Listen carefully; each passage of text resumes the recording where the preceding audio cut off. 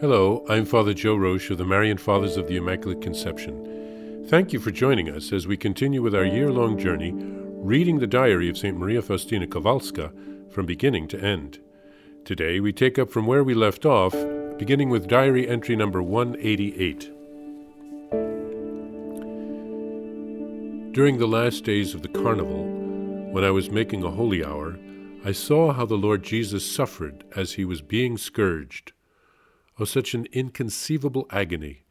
How terribly Jesus suffered during the scourging.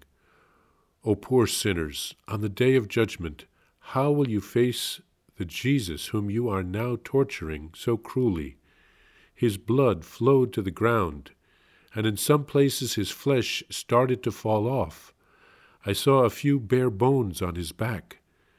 The meek Jesus moaned softly and sighed. On one occasion, Jesus gave me to know how pleasing to him is the soul that faithfully keeps the rule. A soul will receive a greater reward for observing the rule than for penances and great mortifications. The latter will be rewarded also if they are undertaken over and above the rule, but they will not surpass the rule. Once during an adoration, the Lord demanded that I give myself up to him as an offering, by bearing a certain suffering in atonement, not only for the sins of the world in general, but specifically for transgressions committed in this house. Immediately I said, "Very good, I am ready." But Jesus gave me to see what I was going to suffer, and in one moment the whole passion unfolded itself before my eyes. Firstly, my intentions will not be recognized. There will be all kinds of suspicion and distrust, as well as various kinds of humiliations and adversities. I will not mention everything here. All these things stood before my soul's eye like a dark storm from which lightning was ready to strike at any moment, waiting only for my consent. For a moment my nature was frightened. Then suddenly the dinner bell rang. I left the chapel, trembling and undecided. But the sacrifice was ever present before me, for I had neither decided to accept it, nor had I refused the Lord. I wanted to place myself completely in his will. If the Lord Jesus himself were to impose it on me, I was ready. But Jesus gave me to know that I myself was to give my free consent and accept it with full consciousness, or else it would be meaningless. Its whole power was contained in my free act before God. But at the same time, Jesus gave me to understand that the decision was completely within my power. I could do it or not do it.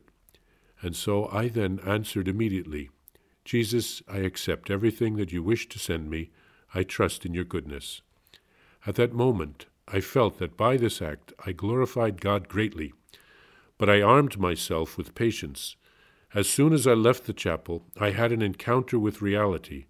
I do not want to describe the details, but there was as much of it as I was able to bear.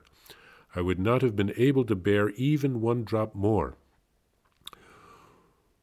One morning I heard these words in my soul: "Go to Mother General, Michael, and tell her that this thing displeases me in such and such a house." I cannot mention what the thing was, nor the house in question, but I did tell it to Mother General, although it cost me very much. Once I took upon myself a terrible temptation which one of our students in the house at Warsaw was going through. It was the temptation of suicide. For 7 days I suffered, and after the 7 days Jesus granted her the grace which was being asked, and then my suffering also ceased. It was a great suffering. I often take upon myself the torments of our students.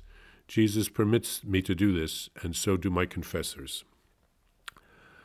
My heart is a permanent dwelling place for Jesus. No one but Jesus has access to it. It is from Jesus that I derive strength to fight difficulties and oppositions. I want to be transformed into Jesus in order to be able to give myself completely to souls. Without Jesus, I would not get near to souls, because I know what I am of myself. I absorb God into myself in order to give him to souls.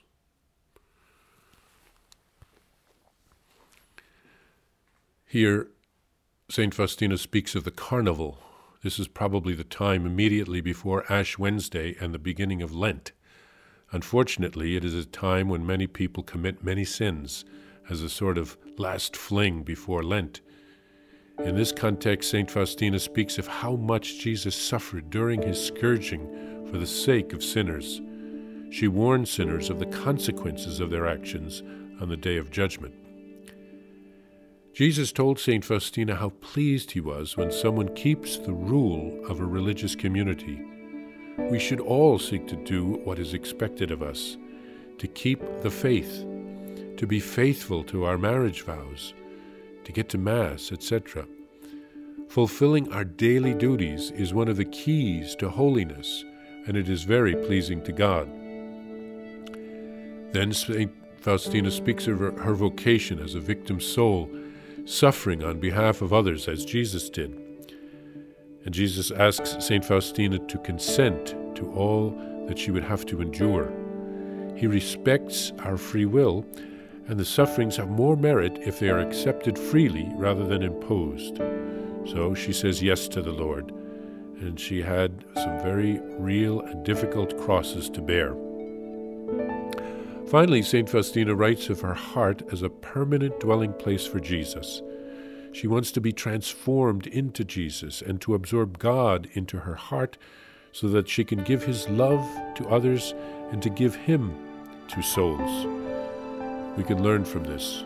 We too want Jesus to dwell in our heart because of our own accord we can do little, but with the help of Jesus and with his power and strength, all things are possible.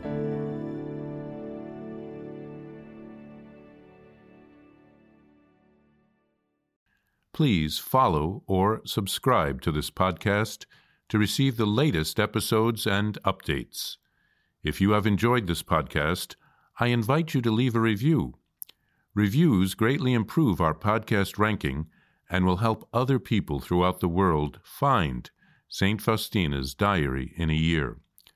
Remember, Jesus promised St. Faustina in Diary number 1075, souls who spread the honor of divine mercy are protected by God like an infant by a gentle mother. Please help us spread the message of divine mercy. Thank you, and God bless you. Visit shopmercy.org to order your copy of Divine Mercy in My Soul, the Diary of St. Maria Faustina Kowalska. It's available in print in English, Spanish, and Polish, and in English as an e-book, available now on shopmercy.org. Are you enjoying this podcast? I invite you to listen to more shows brought to you by the Marian Fathers of the Immaculate Conception. Join us daily for enriching spiritual content, which will help you on your journey with Jesus Christ. Simply visit DivineMercyPlus.org for a complete list of our shows. That's DivineMercyPlus.org.